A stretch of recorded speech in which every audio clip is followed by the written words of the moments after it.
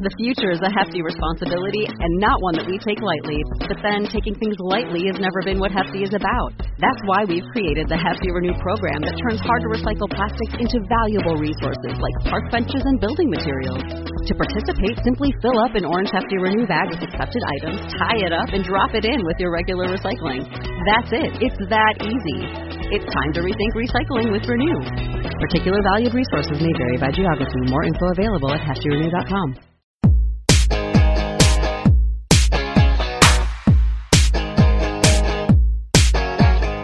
Welcome to another episode of the Dose of Leadership podcast, the show that brings you inspiring and educational interviews with today's most relevant and motivating leaders. Each episode is dedicated to highlight real-life leadership and influence experts who dedicate their lives to the pursuit of the truth, common sense, and courageous leadership. And now, here's your host, Richard Ryerson. Hey, welcome to Dose of Leadership. So happy you're tuning in. Equity Bank sponsored series today, where we talk about entrepreneurship and leadership. Today on the show, Eric Maddox is on the show. Great conversation. Eric, in 2003, collected the intelligence which led to the exact location of Saddam Hussein, the famous ace of spades in that infamous deck of cards. His technique shaped the future of intelligence collection for the military and civilians around the world. I love talking to Eric about this. I learned a great deal of empathy, how to listen, how to lead. The Marine Corps is a very loving organization. I've talked about it before. This preconceived notion that we have about the military and how they teach leadership, how they teach us how to listen. There's a lot of empathy. There's a lot of love in the leadership style that is prevalent in the leadership of today's military. A lot of people don't think that, but it is. Eric shares that technique. We talk about it, this empathy-based listening that he has kind of perfected, that he listened, or he kind of gained expertise in while he was an interrogator in the military. He likes to share that technique with people and companies all around the world. He's an inspirational speaker, he's an author, he's a consultant, and he's a negotiator. This empathy-based listening that he talks about, it teaches us that trust is the most important element in all relationships, and that is a foundation of leadership, is it not? It is all about trust, right? I mean, if we are Theory Y advocates, which I am on this show, I don't subscribe to Theory X-based thinking. We have to be, if we're going to be effective leaders in today's world, if we're going to be effective leaders in a chaotic environment, we have to be Theory Y. And empathy-based listening is all about it. It teaches us that trust is the most important element. When you have trust, you turn clients and customers into champions, you turn them into advocates, you turn them into super fans. You gain and you maximize influence. That's what it's all about, right? Leadership is all about influence. And really, there's no other skill needed more to improve every aspect of your personal and professional life. That is why emotional intelligence is so important in today's leadership. And it is a skill that you can work on. And that's why I like talking with Eric on today's show. You're really going to enjoy and get some value-based nuggets in this conversation. The show is brought to you by Equity Bank. I'm really proud to be associated with them. They've been a great supporter of this show, and I like their philosophy, right? Their team knows what it takes to start and grow a business. They're all about self-starters, individualism, entrepreneurship, influence, what it means to be a leader. It's been exciting to watch them grow. Equity's growing into one of the fastest growing banks in the Midwest. They're now listed on the NASDAQ exchange. They have locations all across Kansas, as well as Oklahoma, Missouri, and Arkansas. And clearly, I think this team at Equity Bank knows how to lead for growth. They're all about growth. And the other thing I like about them, too, depending on when you're listening to this show, but they are the official bank of pets. And you know, if you listen to my show, you know how many pets I have. 2 horses now, 4 dogs, 5 cats, 2 guinea pigs. It's like Dr. Doolittle's house over here. But Equity Bank is the official bank of pets. And they're pet people, and you must be too. And if you want to help spread happiness to the pets in need, now through October 31st, 2019, when you open a new checking account, they will make a $25 donation to a local pet charity. Another reason to check out my friends at Equity Bank, equitybank.com. All right, sit back and enjoy this conversation with Eric Maddox here on this Equity Bank sponsored episode on Dose of Leadership. Eric Maddox, welcome to the show, my friend. Thanks, Richard. I'm excited to talk to you. Anytime I talk to a fellow veteran, it's always fun. It's always a meaningful and engaging conversation. So, again, how passionate are you about leadership before we even get started? Well, as you know, as a veteran in the military, success is all about leadership. That's kind of the what it's about to be in the military, especially if you go to deployments, go on these battles, these war zones that our troops have been facing for the last 18 years. It's going to be unknown, and leadership is about dealing with unknown situations. I love it. So I'm always curious about how you got started. When people, it's funny when I got out of the Marine Corps, there's a lot of people that assumed I joined the Marine Corps because I needed money for college, but that's not why I joined the Marine Corps, right? I wanted to be part of something bigger than myself. Why did you decide to jump into the foray in the military route? I think I had very similar reasons. I didn't need money for college. I had just graduated from the University of Oklahoma with my bachelor's degree, and people always wonder, why did you enlist? And for me, the enlisted soldier, sort of that grunt infantry guy, was the type of service member that I idolized. I'm very patriotic. I love my country. I really didn't know how else I could show it than to say, I'm going to take a job that doesn't pay very well, probably going to be difficult. I don't even know if I'm cut out for this, but I'm going to give 3.5 years of my life. So that's kind of why I did it. And so coming out of it, even, I always say when someone has, no matter what their experience, both good or positive, I'm assuming you took some positive away from it, but I didn't realize how much the military experience taught me until I was away from it. What about you? So I did have a very positive experience. Obviously, nothing in life is absolutely perfect, but what I look back and I find amazing is the amount of responsibility that we put on such young service members. I mean, you look at some of these guys are 20 years old and they're sergeants or they're lance corporals or they're corporals. And it's so amazing. My biggest deployment was tracking down Saddam in 2003. I was 31 years old. And my Delta Force commander, he was a major. He was 33 years old. And you think about, we put such responsibility to such a young age. And it's amazing how much responsibility you can take if it's put on you. Yeah, it is amazing. And it's twofold. I think a lot of times people who obviously haven't experienced it, we take it for granted because we're there. But when you get away from it, that was one of the things that I realized when I was away from it, that how reluctant people were wanting to give away accountability to those around them, or responsibility, delegated authority to those around them. It was amazing. And I'm like, are you kidding me? There are people that, are 20, 21, 22 that literally are making life and death decisions, literally life and death decisions that can literally change the foreign policy of the United States. If some 20-year-old Lance Corporal makes some gooned up decision, right? I mean, it can literally change the entire foreign policy of the United States, right? I mean, it's so incredible. And I'm going to add to that. It was some Russian, I don't know, it was a retired general that was former Soviet Union. And he said the hardest thing about fighting the U.S. or planning to fight the U.S.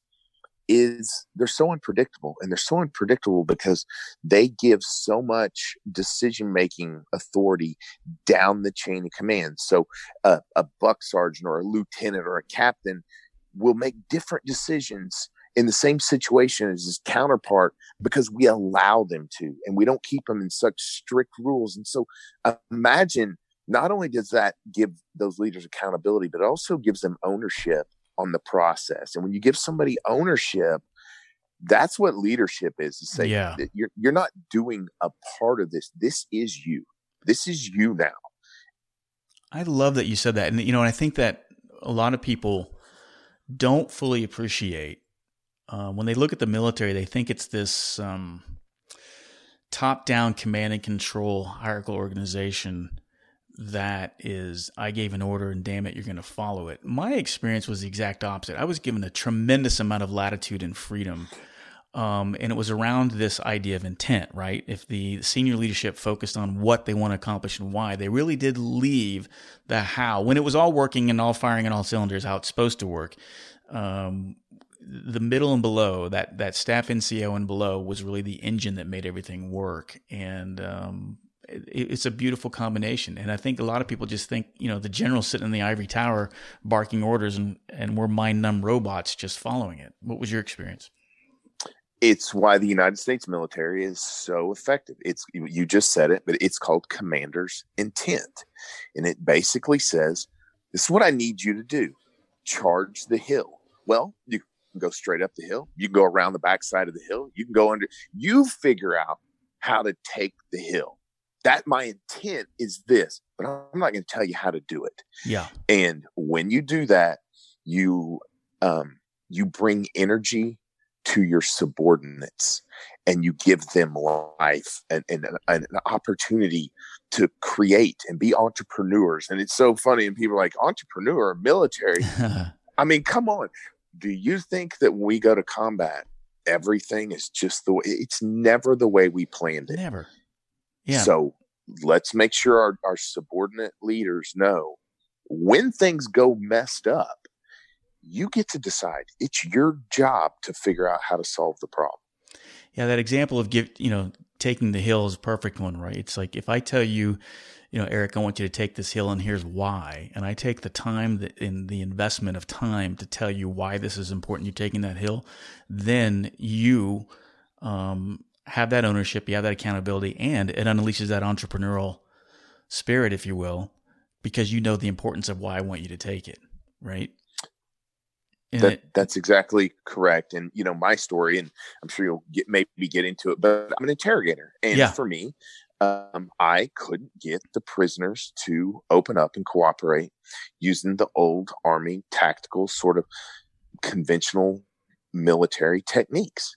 But people are saying, wow, you were so creative. That was amazing. And I say, that's what the Army didn't tell me, use these techniques. The Army said, gain cooperation. Here's the best we know at this time.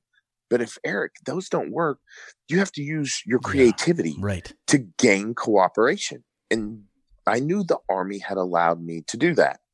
So I didn't feel like I was swimming upstream. I just simply was doing what I knew the intent was. I love that. Let's talk about the interrogation side. I do want to get into the story of Saddam Hussein's capture. And but you looking at your website and looking at your bio, one thing that you talk a lot about, and even before we even started the recording, this whole idea of empathetic listening. I'm sure that came from your negotiation tactics and techniques. I can't agree with you more from a leadership perspective and working in the corporate arena, and this ability to listen with empathy. I think if a leadership skill that everybody needs my point is, if to be an effective leader in today's world, your emotional quotient has to be extremely high. And for your emotional quotient to be high, you have to understand what it means to empathetically listen. Talk to me about that.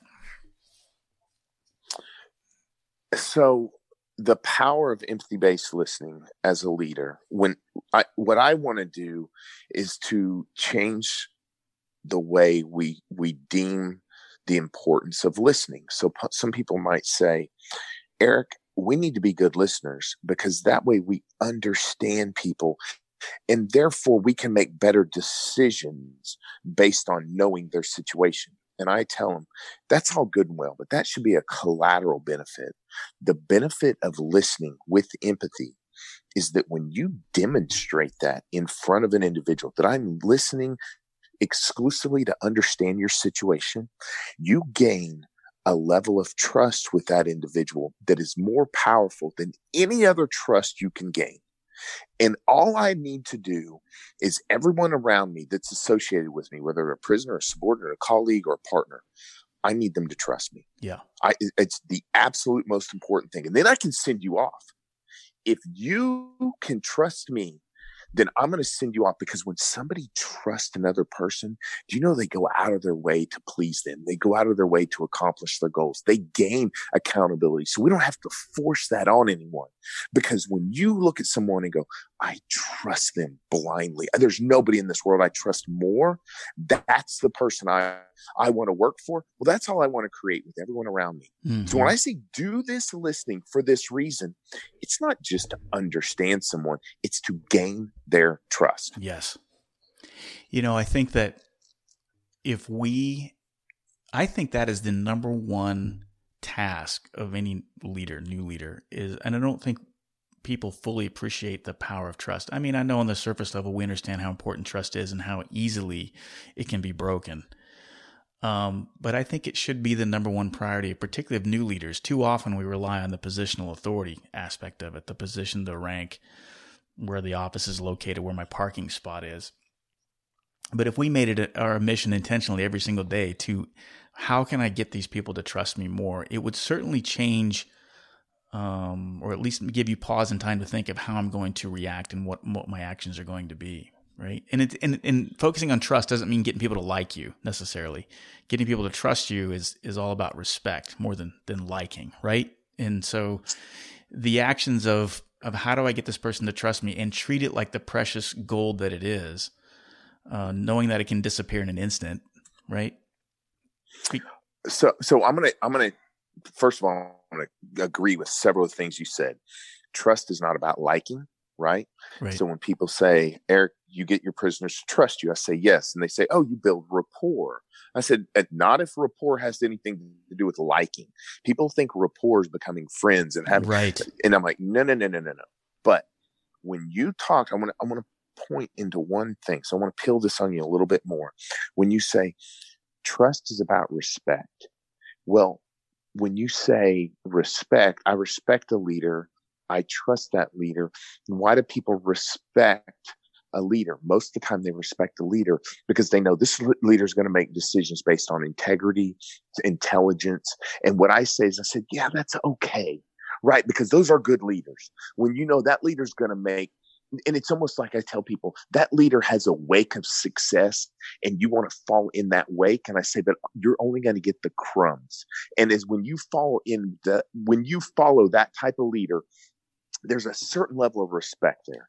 I said, but imagine being the leader to where not only do you have integrity, but if your subordinates truly in their heart know you make decisions fully understanding to best benefit those subordinates. There's a different level of leadership than someone who says, oh, yeah, that leader's awesome. They're great. They're fantastic. I'm going to get behind them and kind of enjoy the success that they're going to create for us all, versus my leader blazes a path for us.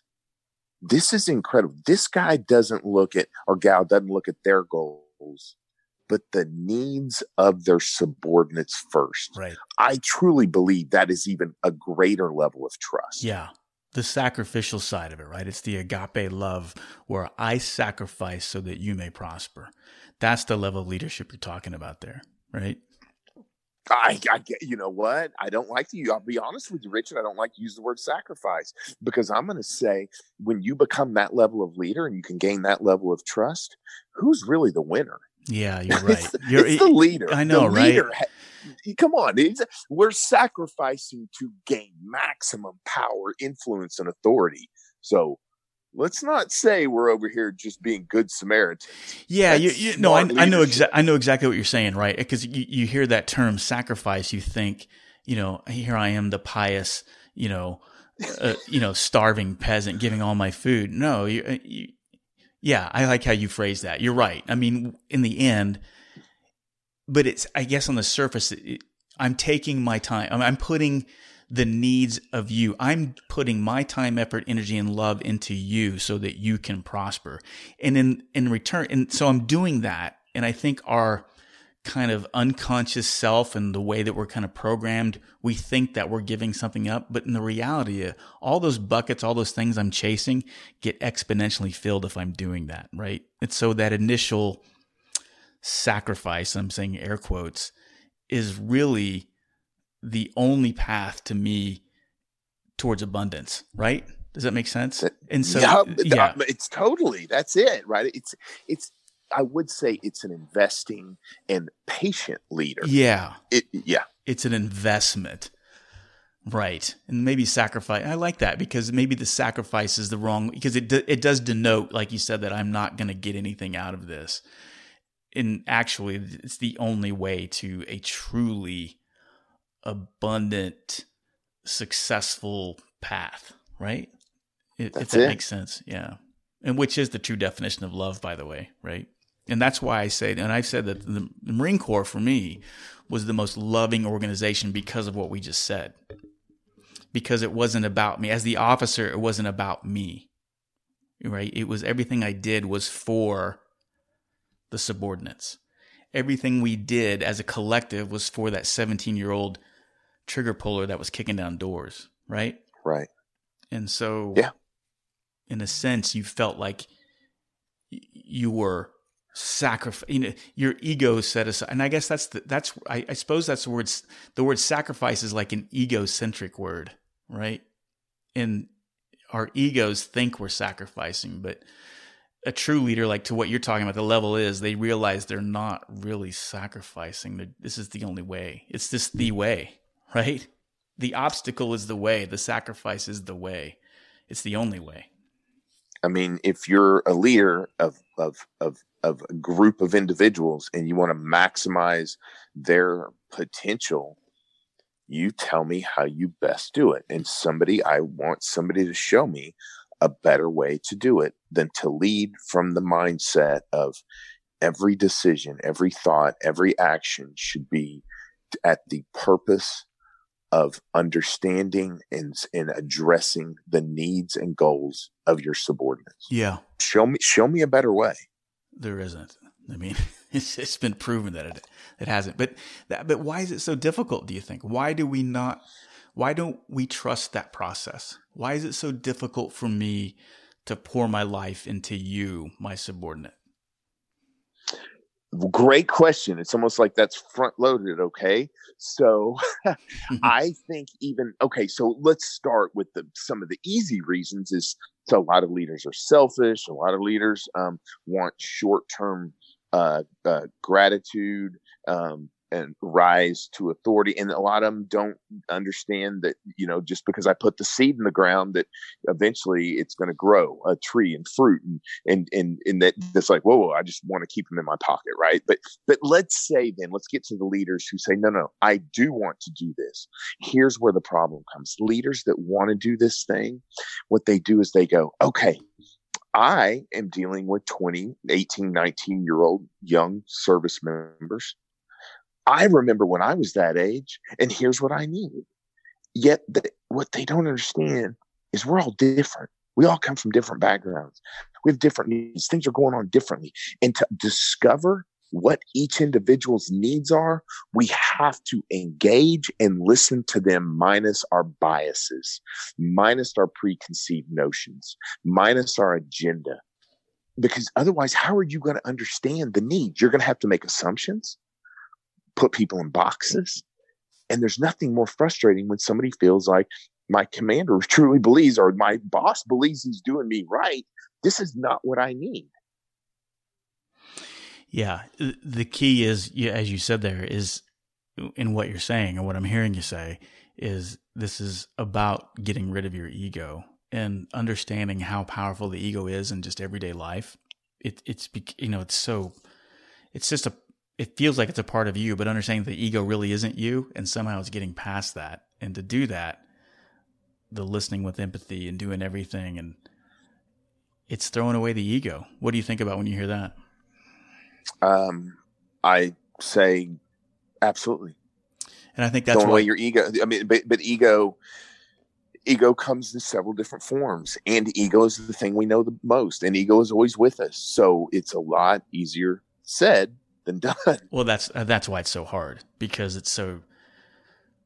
we don't realize how powerful until you intentionally start working on it, how powerful the ego really is. And I think that's why the leadership side of it is so hard, because I can even tell you, and I can even say it, and I might even believe it for a minute that I'm doing this all for you. But there's a selfish side of me that says, okay, well, I'm doing all these things. I'm hoping to get something in return. And the key is go ahead.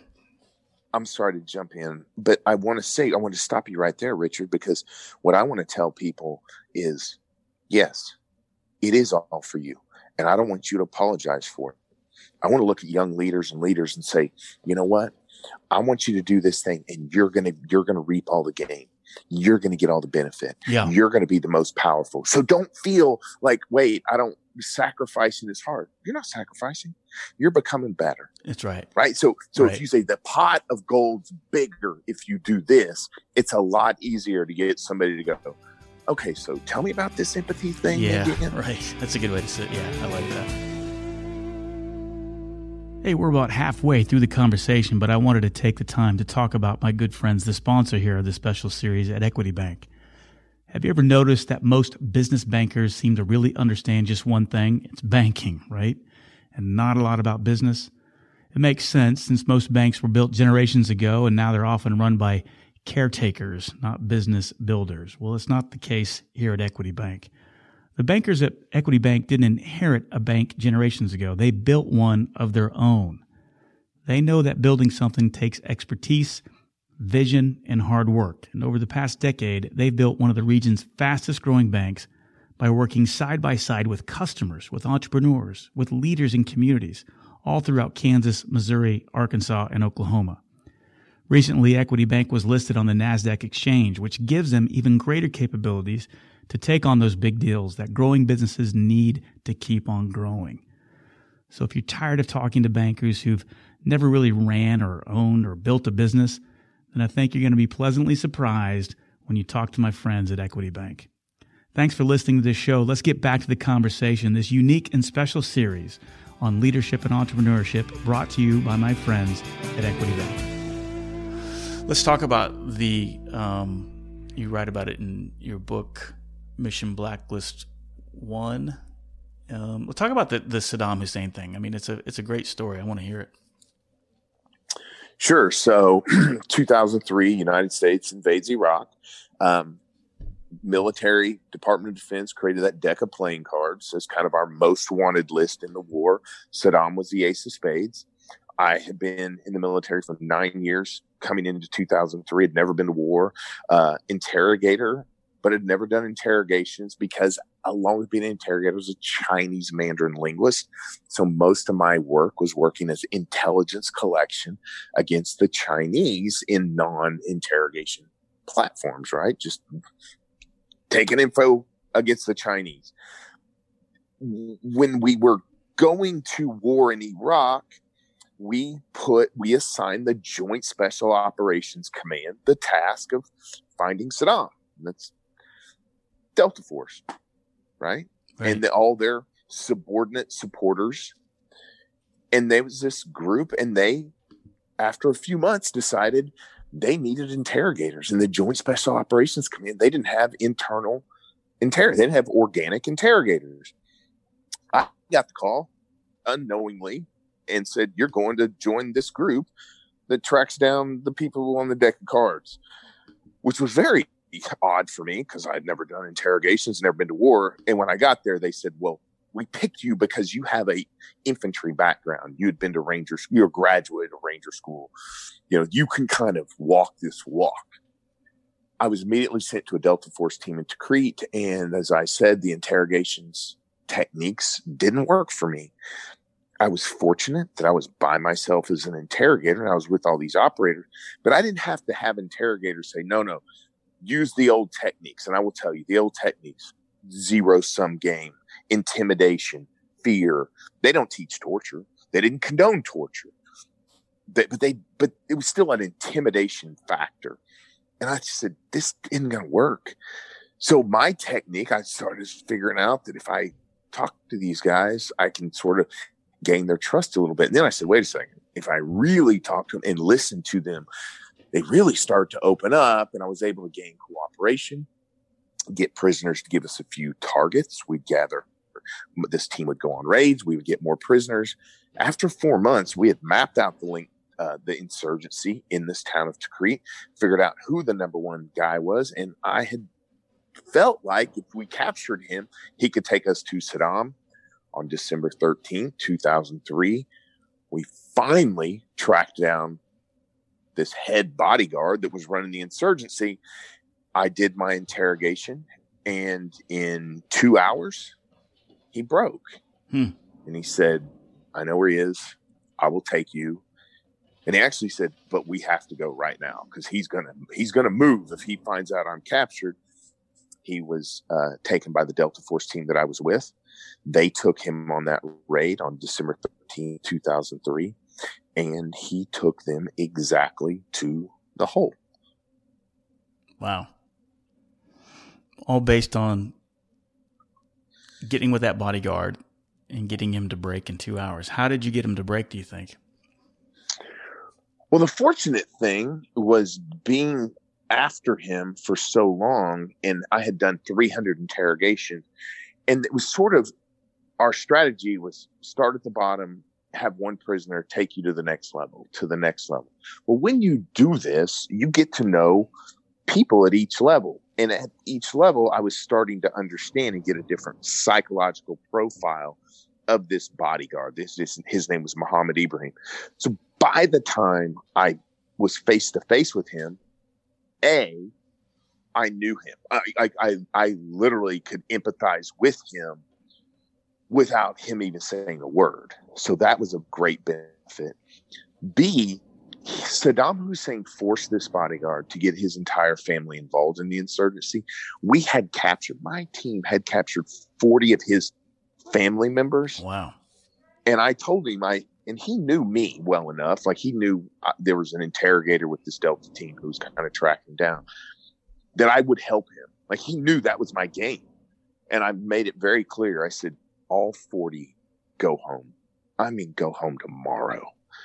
But you've got to take us. And I told him, I said, and when we get him, if it's not because of you, you don't get anything. Because they were in the insurgency, those 40. You got them in trouble. You can get them out this way. If you do not give us this Saddam, I couldn't help you if I wanted to. And that actually gave him a sense of urgency. I love it.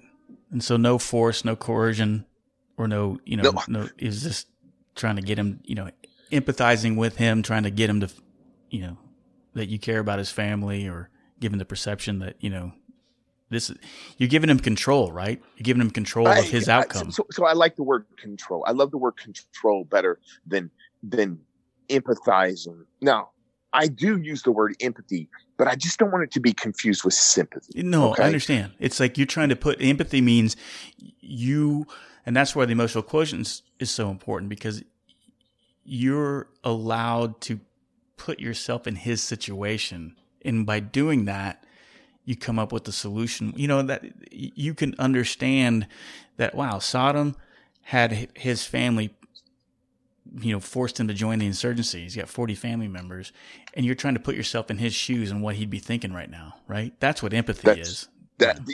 Exactly correct. And also, where the empathy came in was saying, you created this mess. Right. You get to clean up this mess. Yes. But Saddam will move quickly. We have to go now. Oh, by the way, we're never going to give up. So question number one, are we going to get Saddam? Prisoner in his mind goes, yeah, eventually you're going to. Question number two, are you going to be the reason? If not, you get nothing. If you do, you get everything. So this is inevitable. Do you want the benefit of an inevitable event? Right. And in understanding his role, instead of sitting there, here, I'm going to, put matchsticks under your fingernails or whatever, or threaten him with, the empathy allowed you to get into his head, right? And see that. Okay. If I would have tortured him, would he have believed, just be realistic. If I sit there and start just torturing this guy, would he believe, if he gave me Saddam, that I would have released his family? No. And so actually, when you torture a prisoner such as this, they actually like it.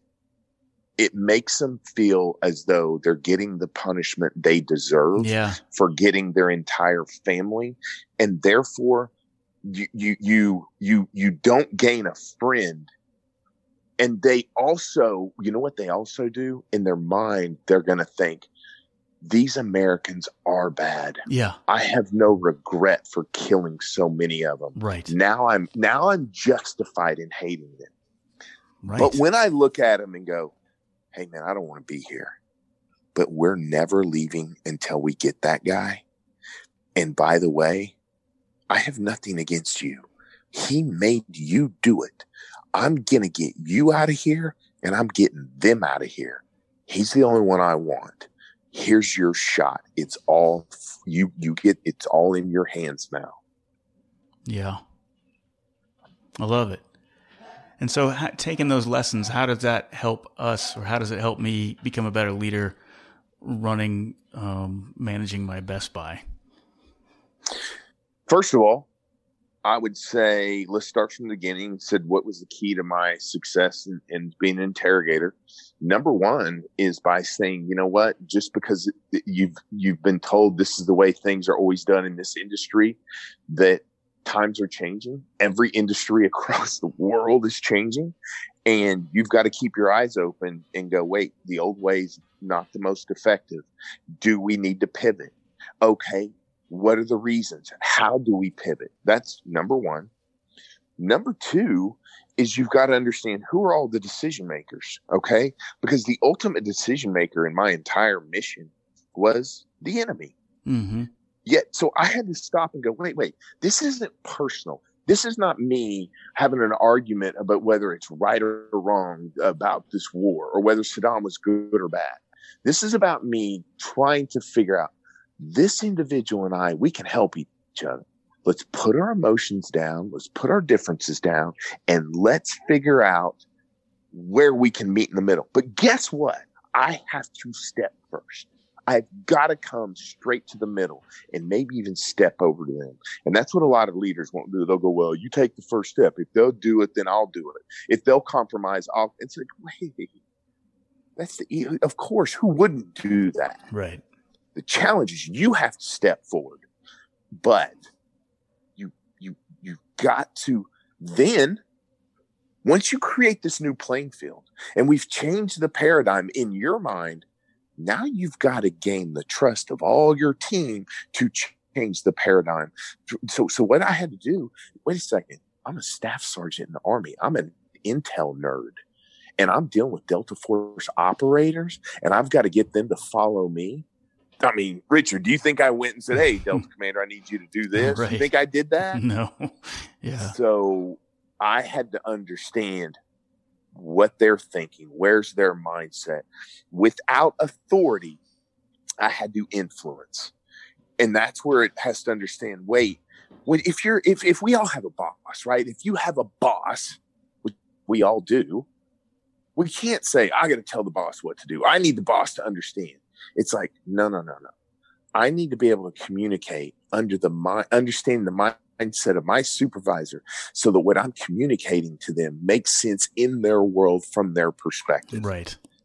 Yep. That were probably the primary lessons of my tracking down Saddam. No, and it's so valuable to understand that. And I talk to, and I know in my consulting, particularly when I'm dealing with the middle and below, and these middle managers, these directors and below, and they feel like they have no influence whatsoever. And I keep telling them over and over again, you have way more influence than you give yourself credit for.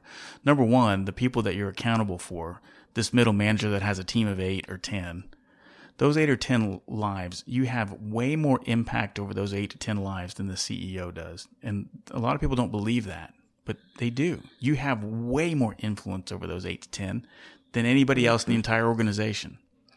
And so use that to your advantage, and you can start changing the organization bit by bit. And people sit back on their laurels like, oh, I can't do anything until this leader changes. And so say you got a dysfunctional CEO and he's not the best leader. If you try to, and what you just said, if you try to understand where is this dysfunctional leader coming from, and you realize that they have just as much insecurities, limiting beliefs, voices in the head than anybody else, and you sit there and you can look about where they're weak and you try to augment where they're weak, You don't have to like them. You don't have to be their drinking buddy.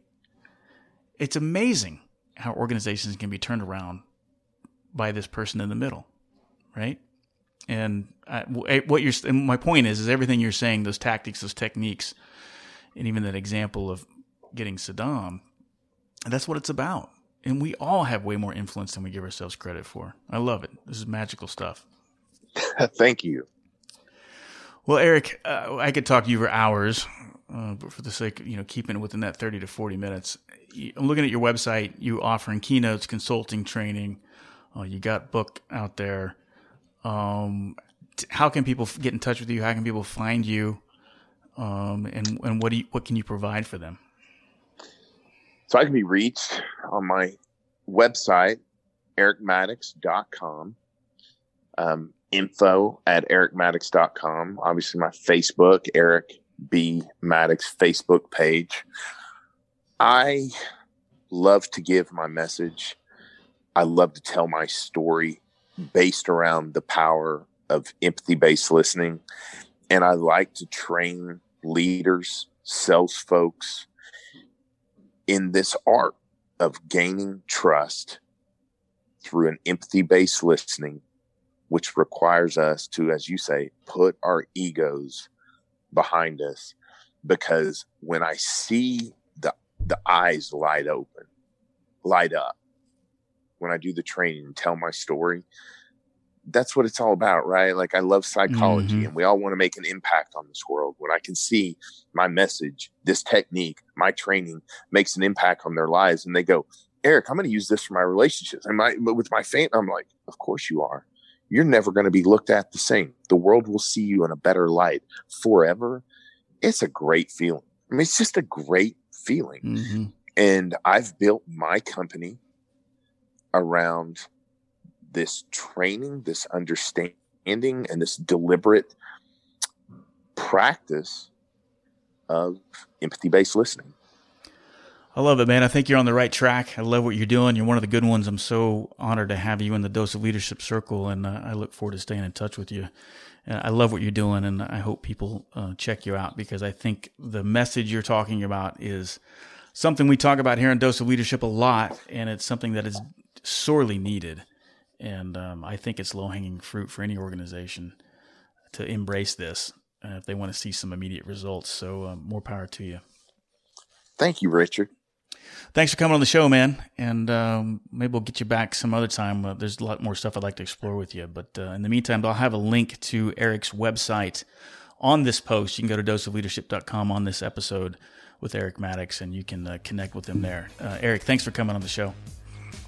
Thanks, bro. I appreciate it. Hey, thanks for listening to this special entrepreneurial and leadership series, The Dose of Leadership, brought to you by my friends at Equity Bank. Make sure to subscribe to Dose of Leadership, where you can hear more great stories in this unique and special series. If you're enjoying this podcast, please take a listen to all of my Dose of Leadership podcasts, all of my episodes, and see why Fortune, Entrepreneur, and Inc. magazine all recommend this as a must listen.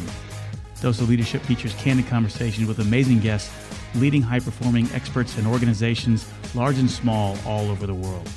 Find Dose of Leadership on iTunes, Google Play, and Stitcher, and go ahead and visit doseofleadership.com, where you can find out more information about the show, myself, my speaking engagements, my keynotes, live seminars, and my mastermind events. Thanks for tuning in, and have a great day.